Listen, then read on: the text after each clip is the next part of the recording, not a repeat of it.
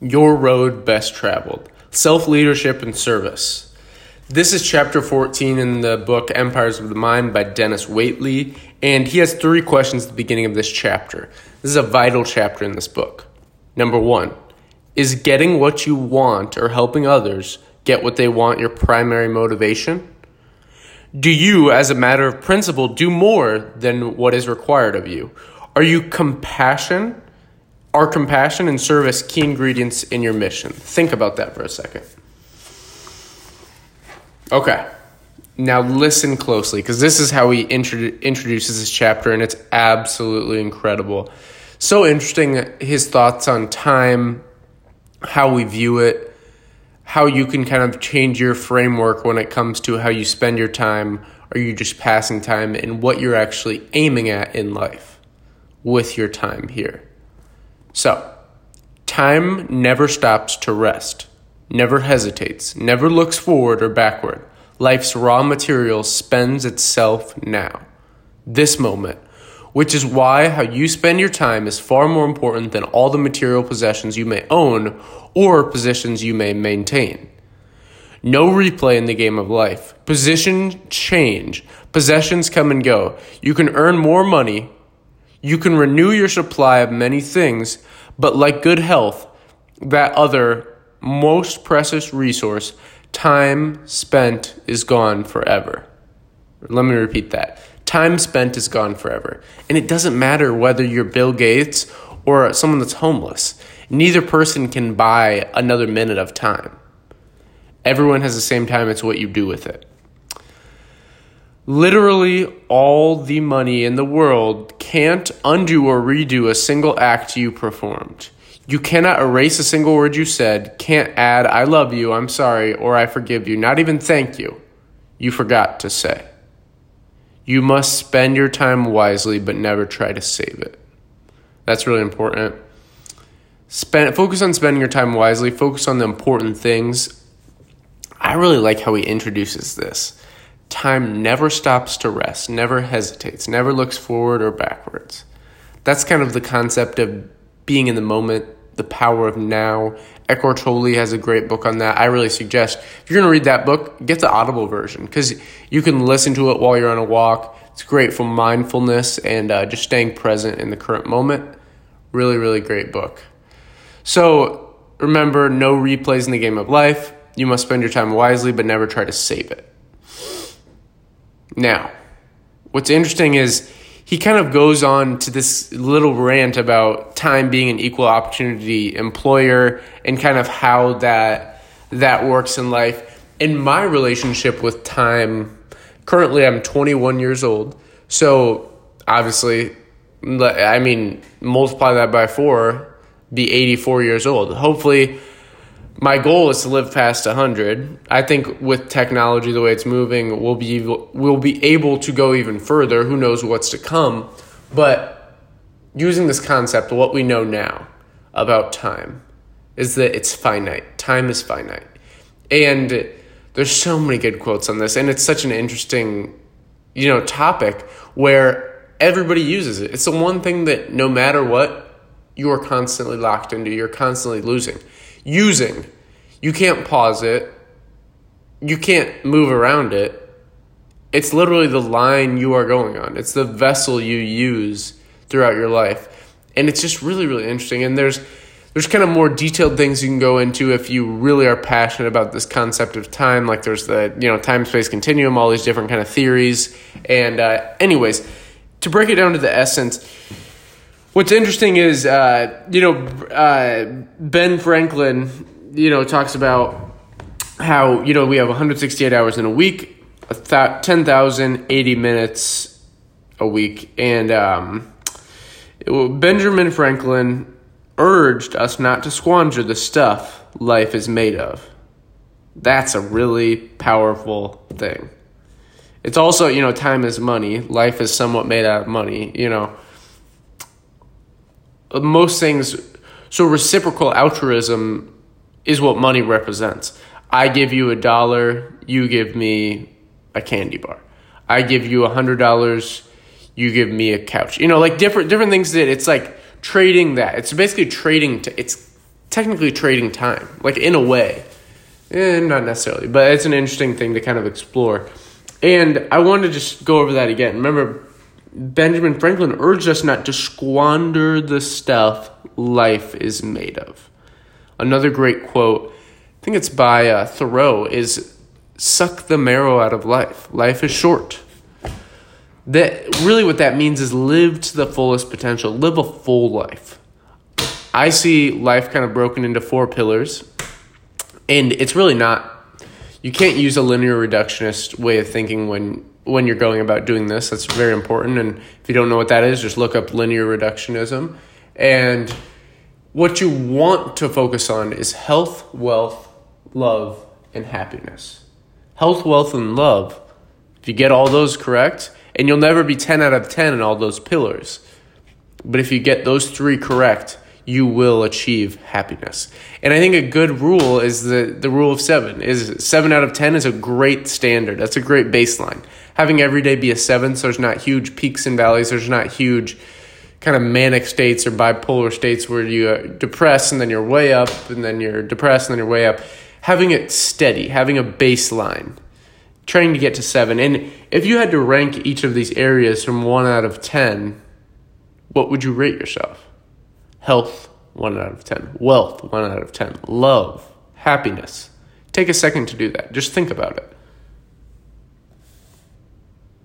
And you can spend more time on this or pause the podcast, but I'll continue on. I just wanted you to think about that for a second, because what's interesting is see of yourself where you are now, present in this moment, listening to this podcast about time, and then see yourself 1 year from now. Close your eyes, see yourself 1 year from now. Now think about if you wouldn't have thought about what you are 1 to 10 in health, wealth, love, and happiness. 1 year from now, where would you be versus if you had? You need a framework. You need to be able to mentally map out where you want to go. Mentally map out, okay, currently in this present moment, I'm in point A. I want to get to point B. The fastest way to get from point A to point B is a straight line, right?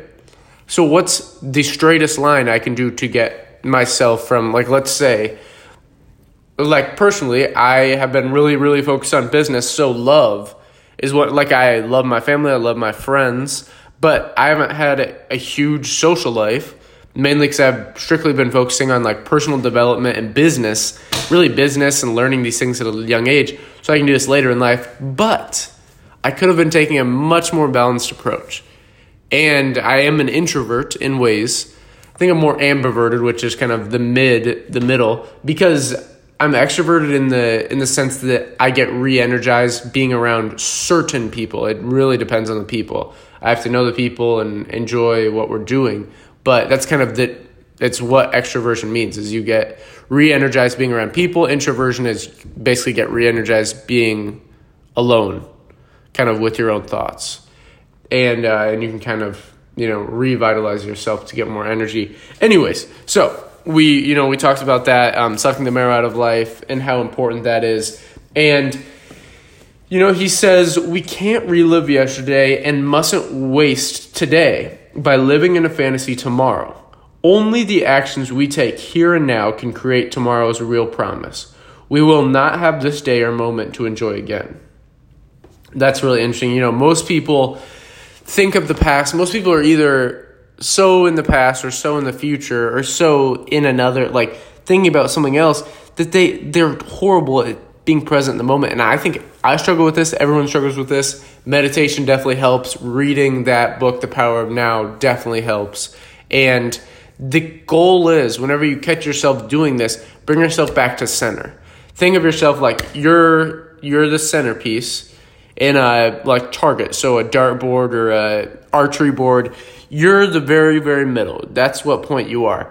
And if you're thinking about what other people are doing, looking at other people's pictures on social media, you're moving vertically, up and down, away from your current state.